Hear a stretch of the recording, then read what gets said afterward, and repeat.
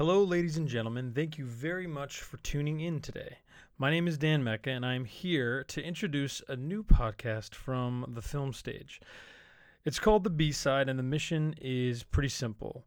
We take established movie stars and explore the movies they made in between the big ones, in between the movies that made them stars, the movies that kept them stars, kept them famous, kept them in the culture. These are movies that they tried and didn't work, or maybe they did work, but nobody cared about them. They're the lost boys and girls of these big careers. There's a fascination in the choices and the moments in time that led these people to these projects, and a lot to be gained in revisiting them and kind of figuring out the why and the who and the what and the when and the where of it all. The B-Side will post to our usual Film Stage podcast channel, so please comment, rate, review. If you haven't subscribed, subscribe, and let us know how we're doing. Let us know what you'd like to see, what movie stars you'd like to see us do. Any suggestions, any compliments, any criticisms, all is welcome, and thanks for listening.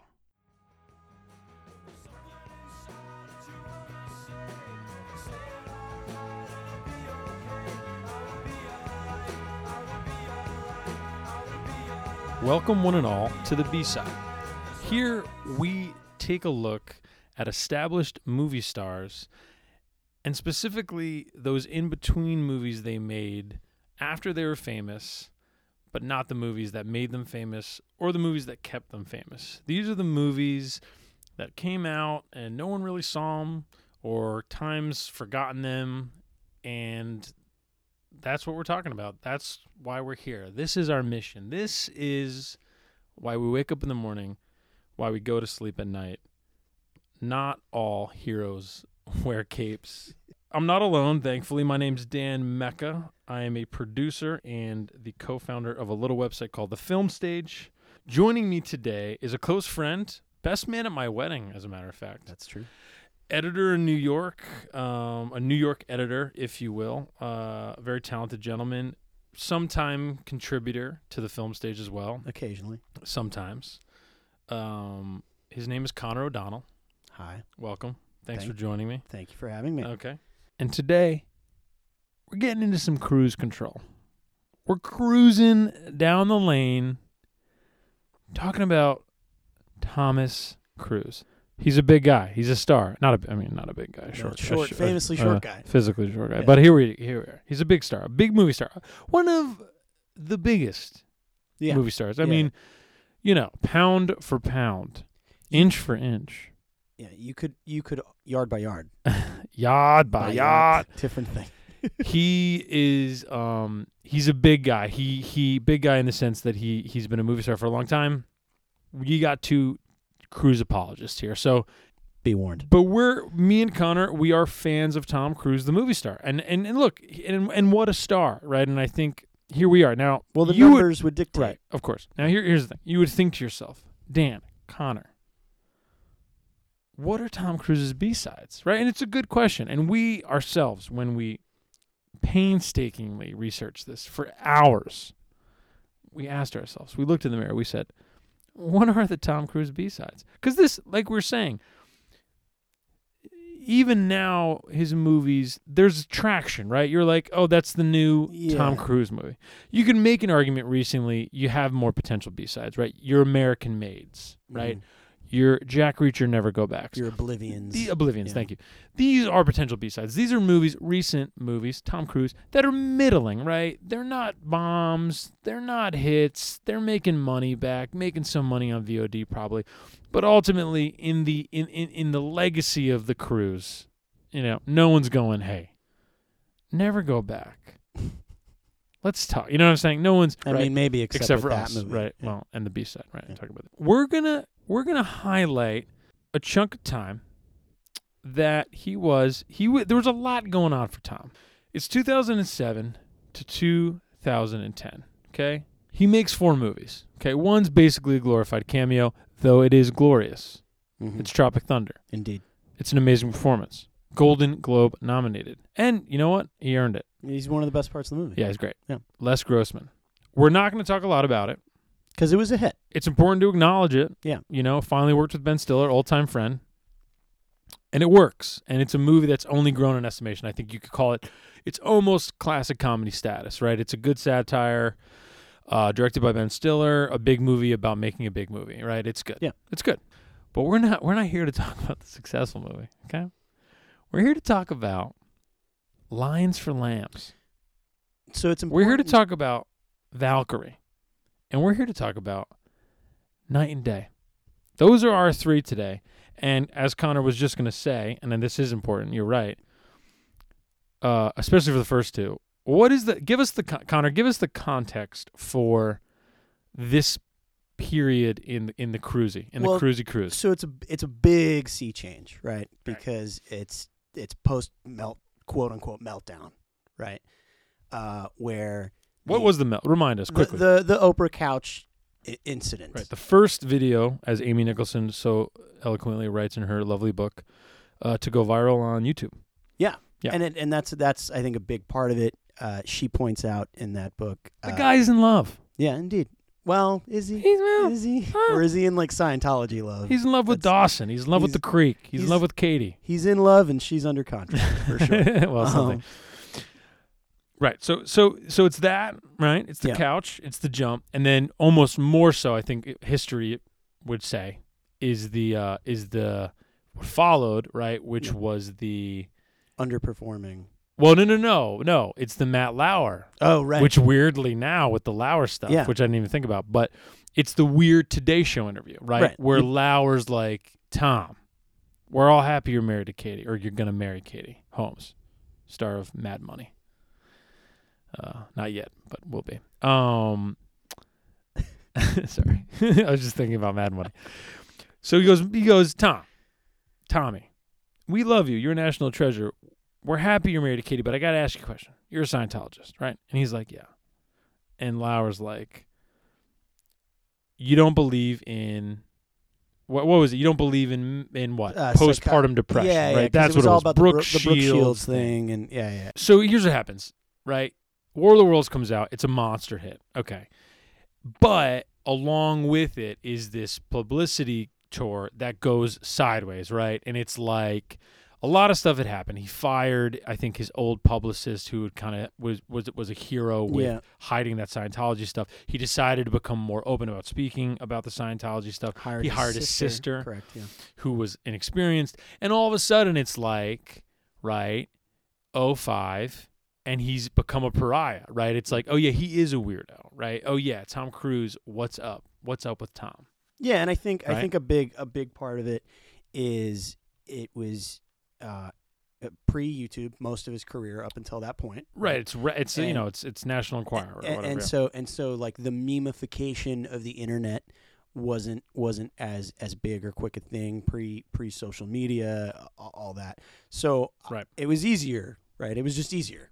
I feel like for everybody back then to like hide their skeletons a little bit. Well, right. And I think it was a thing of, right, and you can read about all this stuff, right? Going Clear, the book, the documentary, Amy Nicholson's book. It's not Amy Nicholson's book's less about the Scientology, but she does have that great LA. Is it LA Times, LA Weekly column? Right, the LA Weekly. That column alone, I would almost recommend her write that or read that first. Yeah. If you want a really good preface on everything we just talked about, just more in depth. Welcome. This is the Amy Nicholson podcast. Yeah. No.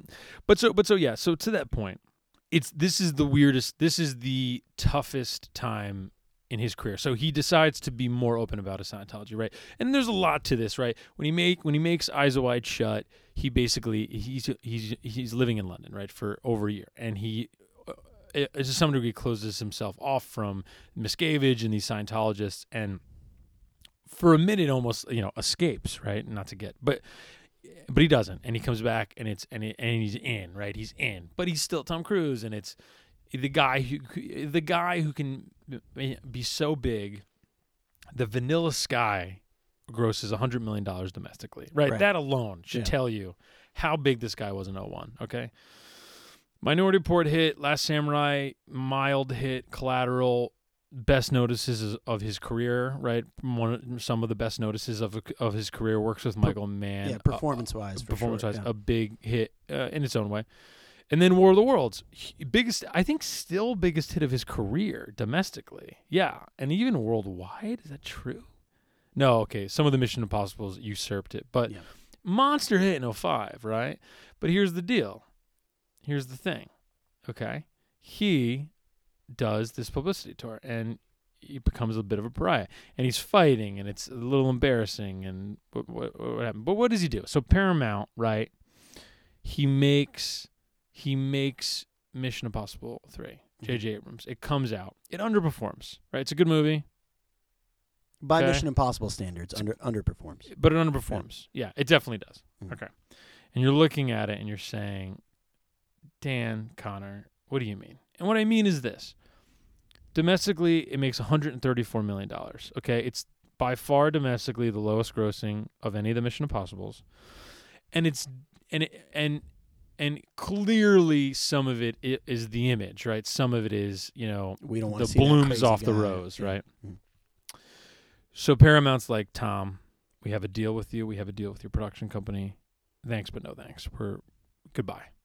And what does he do? Now, and this is interesting, and it's weird because people don't talk about it a lot, and this is why this B-sidey period is a fascinating period for Tom Cruise, and just for the weird history of Hollywood, right? He buys a movie studio. Yeah. Right? He straight up buys United Artists. The announcement was on November 2nd, 2006. This is after Mission Impossible 3 underperforms, after all of this. It comes after their release from the 14-year production relationship with Paramount Pictures, and in conjunction with MGM Studios, they create United Artists Entertainment LLC, right? I'm reading this off of Wikipedia. And Cruise and Wagner own 30% of UA.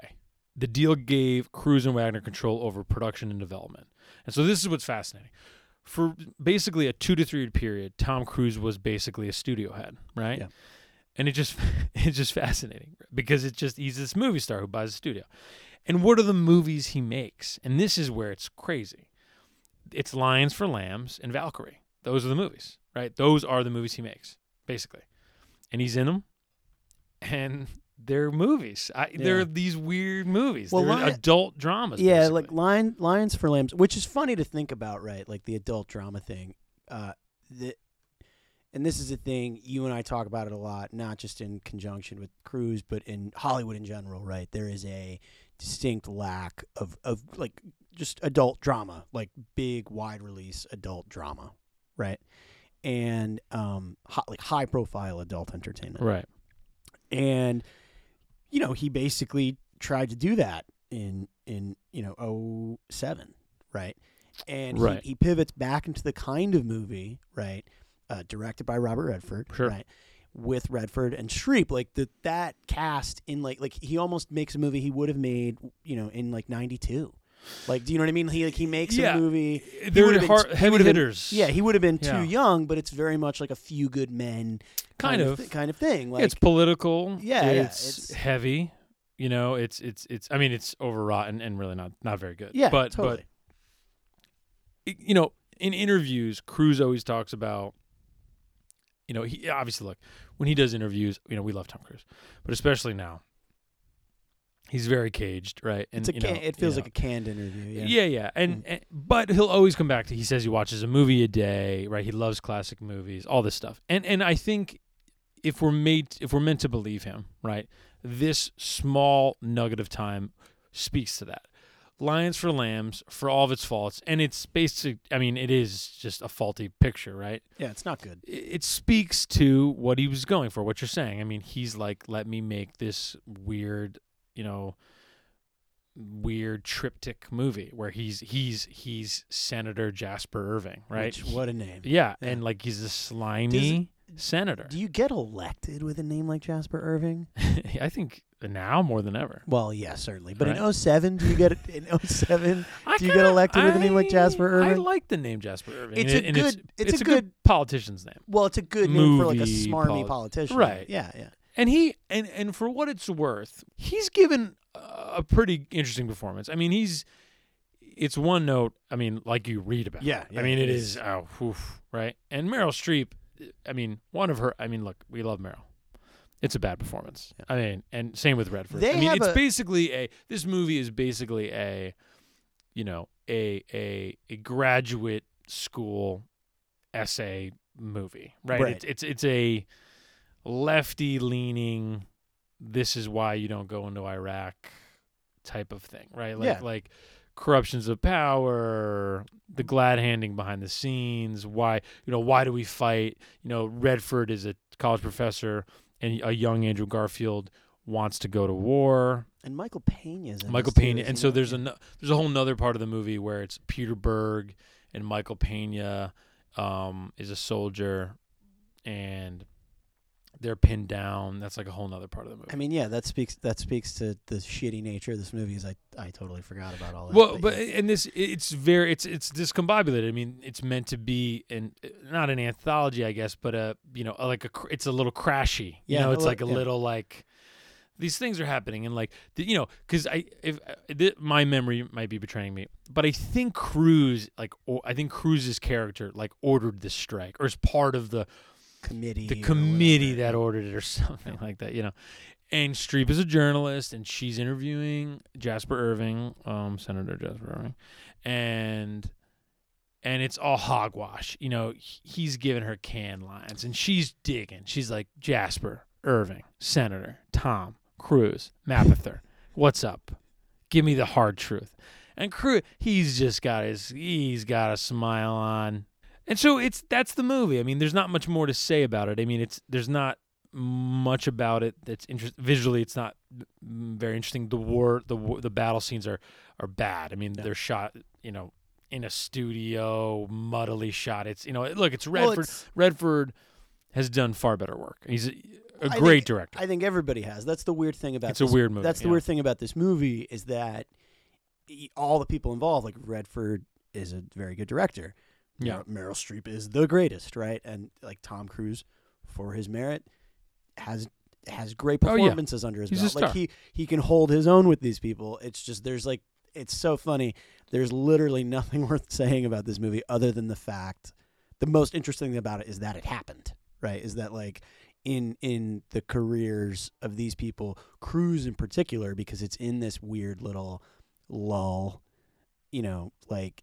It feels to me, particularly because it was his first United Artists movie, it feels to me like he does War of the Worlds, monster hit, right? While that's happening, the fallout happens, right? Yeah. He makes Mission Impossible 3. It underperforms, right?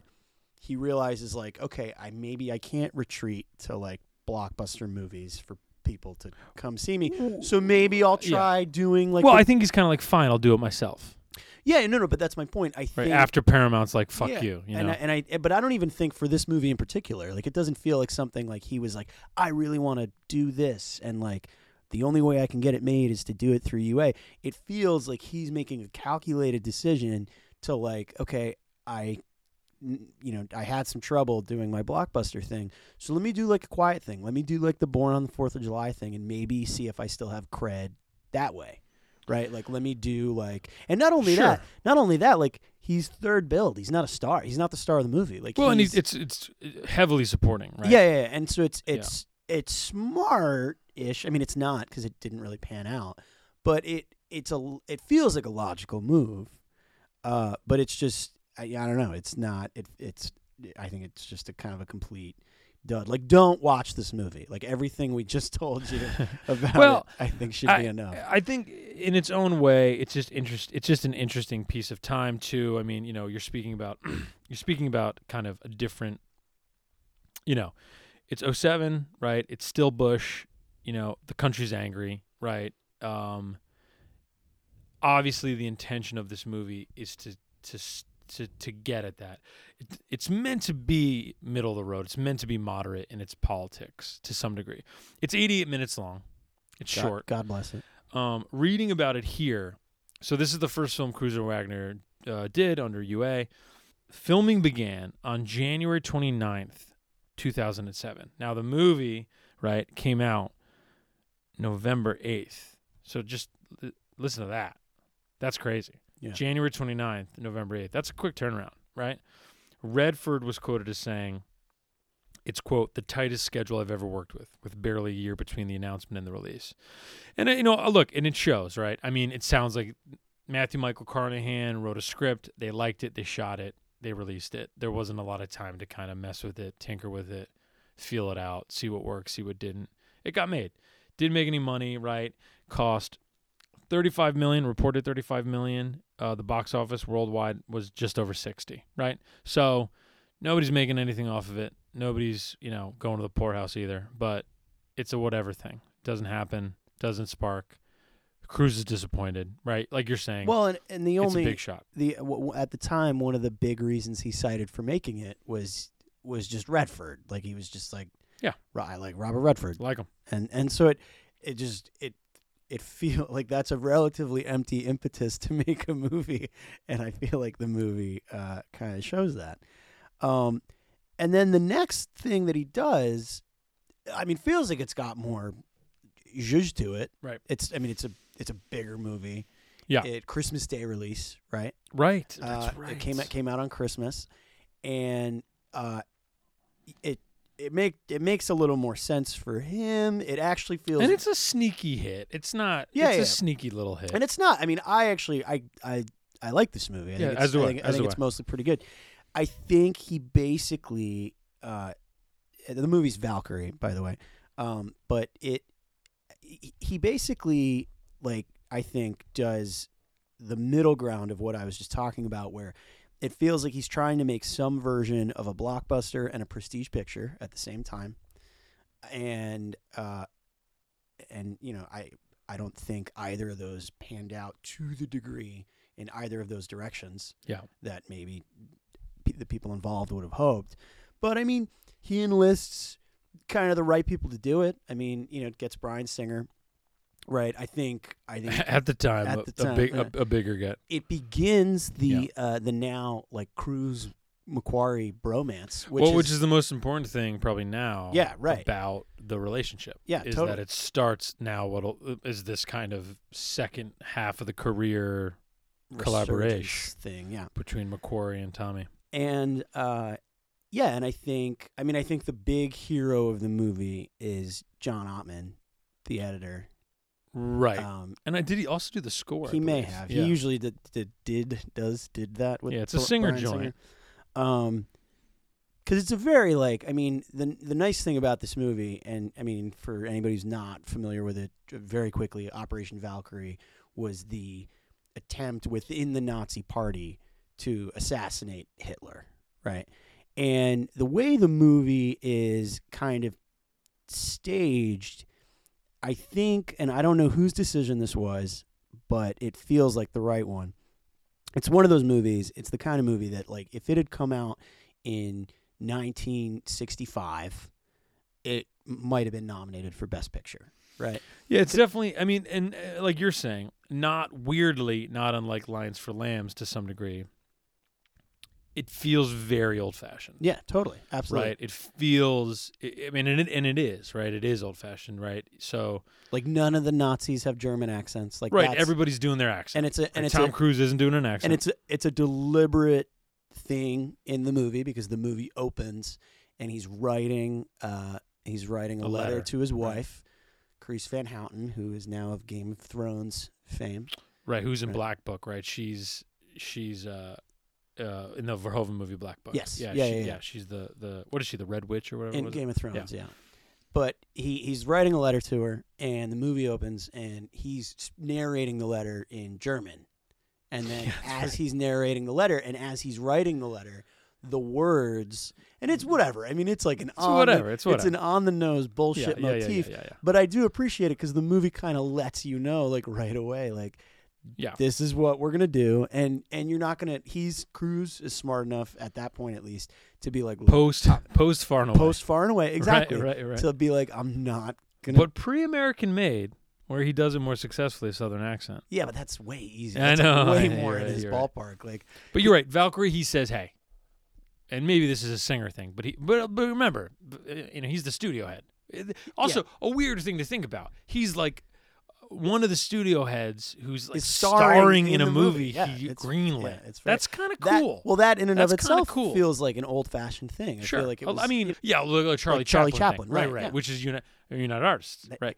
I just think that this movie is at least smart enough to recognize that I would bad agree. accents would have been more of a detriment to this movie than no accents. 100%. And also, the thing about this movie is you watch it in a vacuum, you forget about the context, right? Because this is, once again, remember, deep Cruise hate, right? Yeah. And understandably to some degree. They even had a hard time filming in Germany, right? Right, because Germany, the whole Scientology thing, they were like, is that right? Yeah, they were not big on it. Yeah, and so this is prime, maybe Cruise is done. Hey, you know what, Tom Cruise, maybe we're done, right? This movie overperformed to some degree. It's a tense little picture, right? It is, like you're saying with the editing, well done, right? Yeah. And the score, and Ottman did do both, right? As a style piece, it's doing a lot. Yeah. It's snappy. The Cruise performance is good. Everybody's performance is doing that. It's doing that cool thing, right? Where you know what's going to happen. You know they're not going to assassinate Hitler, right? Right. But when he puts the suitcase under the desk and tries to do it, you're in the theater. You're like, "Holy shit, this might work!" Right? Yeah, right. You're like, maybe they'll kill him. And of course, it won't. Yeah. But it's a good, and it's well paced. It's not too long, so it's a good little movie, right? It makes $83 million domestically. I believe worldwide it makes $200, right? The budget's $75, so you call that, right? With like with a lot of these things. With print and advertising, with obviously half of the profits going to the movie theaters, right? You call it an even split, something like that. No one's, like I said before, not unlike Lions for Lambs, right? It's not really a success. Maybe you call it a failure. Not as much of a failure as Lions for Lambs. Right. And I think especially since it came out after Lions for Lambs, it felt probably like a success because it, did okay. Well, I saw it in theaters. Probably December 26th. I did not. But I do think I will disagree with that a little bit. I don't think if you're Cruise and Company at UA, right, and this happens and you get those receipts, I don't think you look at it as a success. Right, you think, because you're like, right. Oh, maybe, like if you're him and you're self-reflecting, and I don't think that dude has probably done a minute of self-reflection in his entire life. But just for the sake of argument, you go, maybe I'm done. Like maybe Tom Cruise, the movie star, the man who can carry a movie, is no more, right? And then you make like kind of the logical, next step, right? Which is to say, you retreat, basically, like he did the Tropic Thunder thing, right? Separately before this, right? Yes. Before Valkyrie, right? Which we talked about, right? And we'll and again to what you said earlier, it's tough because he doesn't really have that long of a streak, right? Of these kinds of movies. So that came in between Lions for Lambs and Valkyrie, Tropic Thunder. Right. And gave him some goodwill. And I think that's probably what elevated a movie like Valkyrie. Sure. Up a little bit from Lions for He's Lambs. Making fun of him. Or he's not making fun of himself, but goofing around. Right. And so then you get into Valkyrie, and I think maybe that is what brought a few people back to the box office. Yeah, it was like, maybe I like him again, right? Didn't quite pan out, though. So he goes back to the well. He goes back to the Mission Impossible well, but in a way, right, that he thinks about, you think about Tropic Thunder. It's like, oh, I'm goofing around. I'm having a good time. And he basically makes like the pre-Ghost Protocol, which is night and day. Right. Right. And it's this, like, he is crazy in the movie, which helps a lot. Like, yeah, and I don't think people fully appreciate that. When you return to it, I feel like and like you said, maybe it's not self-awareness, but I have to think it is. The self-awareness of the performance, right, where he's playing a crazy guy. I mean, that's what this movie is. He's playing crazy Ethan Hunt. I mean, literally, this is like a North by Northwest-y, Mission Impossible-y hodgepodge. Yeah. And it feels like that. I mean, in-demand script called Wichita while it was getting passed around. Tried to make it for a long time. Right. James Mangold jumps on. They do it. They change it to Night and Day, the title to Night and Day. And it's basically a slapstick Mission Impossible movie. Not only is it like slapstick, but it's good slapstick. Like not only like it's a reunion with Diaz after Vanilla Sky, right? They have pretty good chemistry. I don't think she's wonderful in the movie, but she's fine. I like her in it. Yeah, she's doing something. I've kind of, and I've said this to you before, but I've kind of always felt watching. I felt this way after I saw it in 2010. Every time I rewatch it, it's a very rewatchable movie. By the way, it's oh my God, it's super entertaining. Amen. But I've always kind of felt that if you want this movie to be a little funnier, and more charming than it already is, I would have put someone like Elizabeth Banks in the role. Yeah, I mean, I think it's not a bad idea. I do think something. Cameron Diaz is the straight man, right? I mean, she's the straight woman, right? Mm. So Cruise is going full crazy Cruise. Yeah. So you put a Banks in there, and it might be a little bit too silly, right? Maybe. Right. It's more like a fun with Dick and Jane thing than it is. Yeah. Right. Something. So for what it is, I think it works really well. I mean, so this trio of movies. I mean, kind of what Connor was saying. They all kind of disappoint, right? This movie is a bigger studio picture, right? It's with Fox, and the budget's somewhere around $120, right? $120 million. And when all is said and done, it grosses like $260 million. So, probably loses some money, right? There's a lot of things about it. Like when people were talking about what happened, people said Fox kind of maybe mismanaged the release. The posters weren't great. Like they're not really featured prominently in one of the posters, and there's a bunch of things. I mean, I think very honestly, like we're saying, it was a bit of a road back for this guy, right? I mean, he pissed a lot of people off. I think that when it comes down to it, with each passing year, there seems to be a reappraisal of these three movies, especially of Night and Day, right? Right. Great writers like David Ehrlich, right, writing things about how this is kind of an underseen gem, and I think it's being rediscovered. Well, I really do. I think what's helped with the movie's reappraisal in general, it's the best of these three movies that we're talking about. Yeah, no question. And I think what's really helpful in its reappraisal is the ascension of James Mangold. Right. As, that's a good point. I think that's a very good thing, right? Like crushes it with Logan, and I think you have a lot of people then just kind of. And even before that, with the Wolverine, right? James Mangold is like the best workman director that's ever made movies. I think, as far as like he's done a lot of good work. Like just as far as making like I can't really think what else to call them, but just workman level movies like Identity.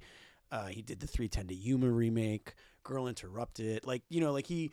It's a varied filmography, right? Yeah. And Night and Day is his spy movie, and it's like a fun, good one. His charade, exactly. And it's kind of funny because I before the Mission Impossible franchise rehired Chris McQuarrie to do 6, I would think to myself like, oh, who would be the great next guy to do it? And I would be like, oh, Mangold. But then like I would stop and realize like, no, he made one. Like I know what his it's Night and Day is what his there is a Mission Impossible James Mangold movie. That's true. Right. Tom Cruise, of all these stars that we're exploring in terms of B-side, he's someone who has few of them, right? I mean, he was a star young, and he was always hitting more than he was missing. And even the misses in their own way are almost not B-side movies. Like Far and Away is a fiasco movie. So I almost don't know. It's famous, not like it's middling enough to be a B-side movie. I mean, it's like between his accent and the box office receipts, and it's an epic, and it's not very good. I will say I don't even know. Like another B-side. We were talking about this before. There's not much, right? Even Days of Thunder, kind of forgotten now, but a hit. And even Cocktail. Even this run of B-sides that we're talking about is interrupted by Tropic Thunder, which is great. Right, and he's only gotten it grown in time. Yeah, and he's one of the best parts about it is the important thing to remember, right? Like he adds value to it, and I think and then after this, he's really back to a certain degree with Ghost Protocol, which is right to a certain degree. It's almost like an extension of Night and Day because he's serious in the role, but it's like an animated, almost quite literally. It's a performance. Yeah, it's Brad Bird. He's making like an animated Mission Impossible movie. And then you get things like Rock of Ages, which like. That feels like an agent move, right? Or some kind of like where it's like, dude, just play Stacey Jacks, just do it. Yeah. Like kind of thing. And admittedly, I mean that movie is not good. No. But I do think he is one of the best parts about it. Well, yeah. I mean, that's also me. He's just going full to 11 on that. Yeah, like whether you're like it or not, right? Yeah.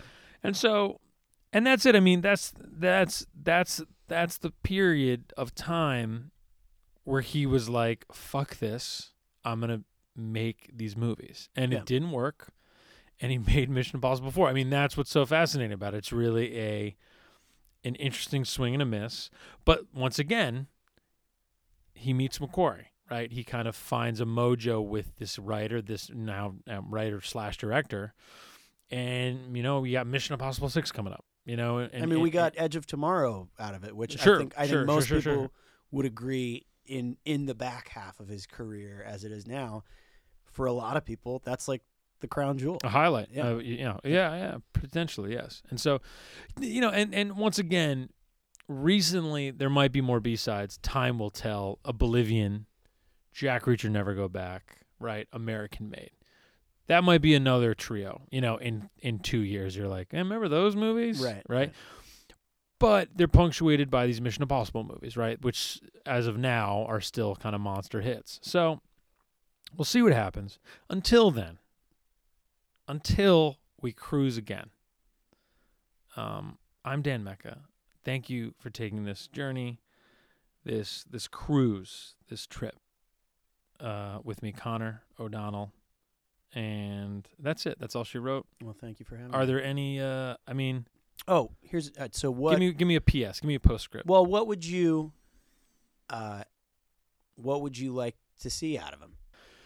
I want one more. I feel like the Jerry Maguire days are over. Right. And I don't know that I want him back. No, right. I don't want to see him as a romantic lead. I mean, I'll tell you, American Made is what I wanted, when I heard he was doing it, and it was what I got. I mean, I liked it. I wish it was a little bit more. You know what? This is what I want. This is what I want. This is what I want. And I think you'll agree with me. I want a Tom Cruise Logan. I want a movie where Cruise, he's older, right? He's in his 50s, and he's clearly going out of his way to stay young, and it's. Look, it's detrimental. Yeah. I don't know that it's the right way to go. Yeah. Sag down. Be old. Be worn. Be tired. That's what I want. Yeah, I agree. That's what I want. Yeah, I think that's the best. That's like the best possible thing for everybody involved. Like, do you know what I mean? Like for him. And for I feel like even if you don't like him, if just to see him in a movie, and to not be annoyed by him, I think it would make him significantly less. Well, because he's done Crazy Cruise, and it's kind of worked to some degree, right? And I don't know that you can keep doing it. And so, yeah, I mean, I think you own it. You own the age, and I think that would be an interesting thing to watch. And I think, like you're saying, there would be a weird sympathy for that guy in a role like that. So we'll see what happens. Until then, once more, Thanks for listening, and we'll catch you on the next one.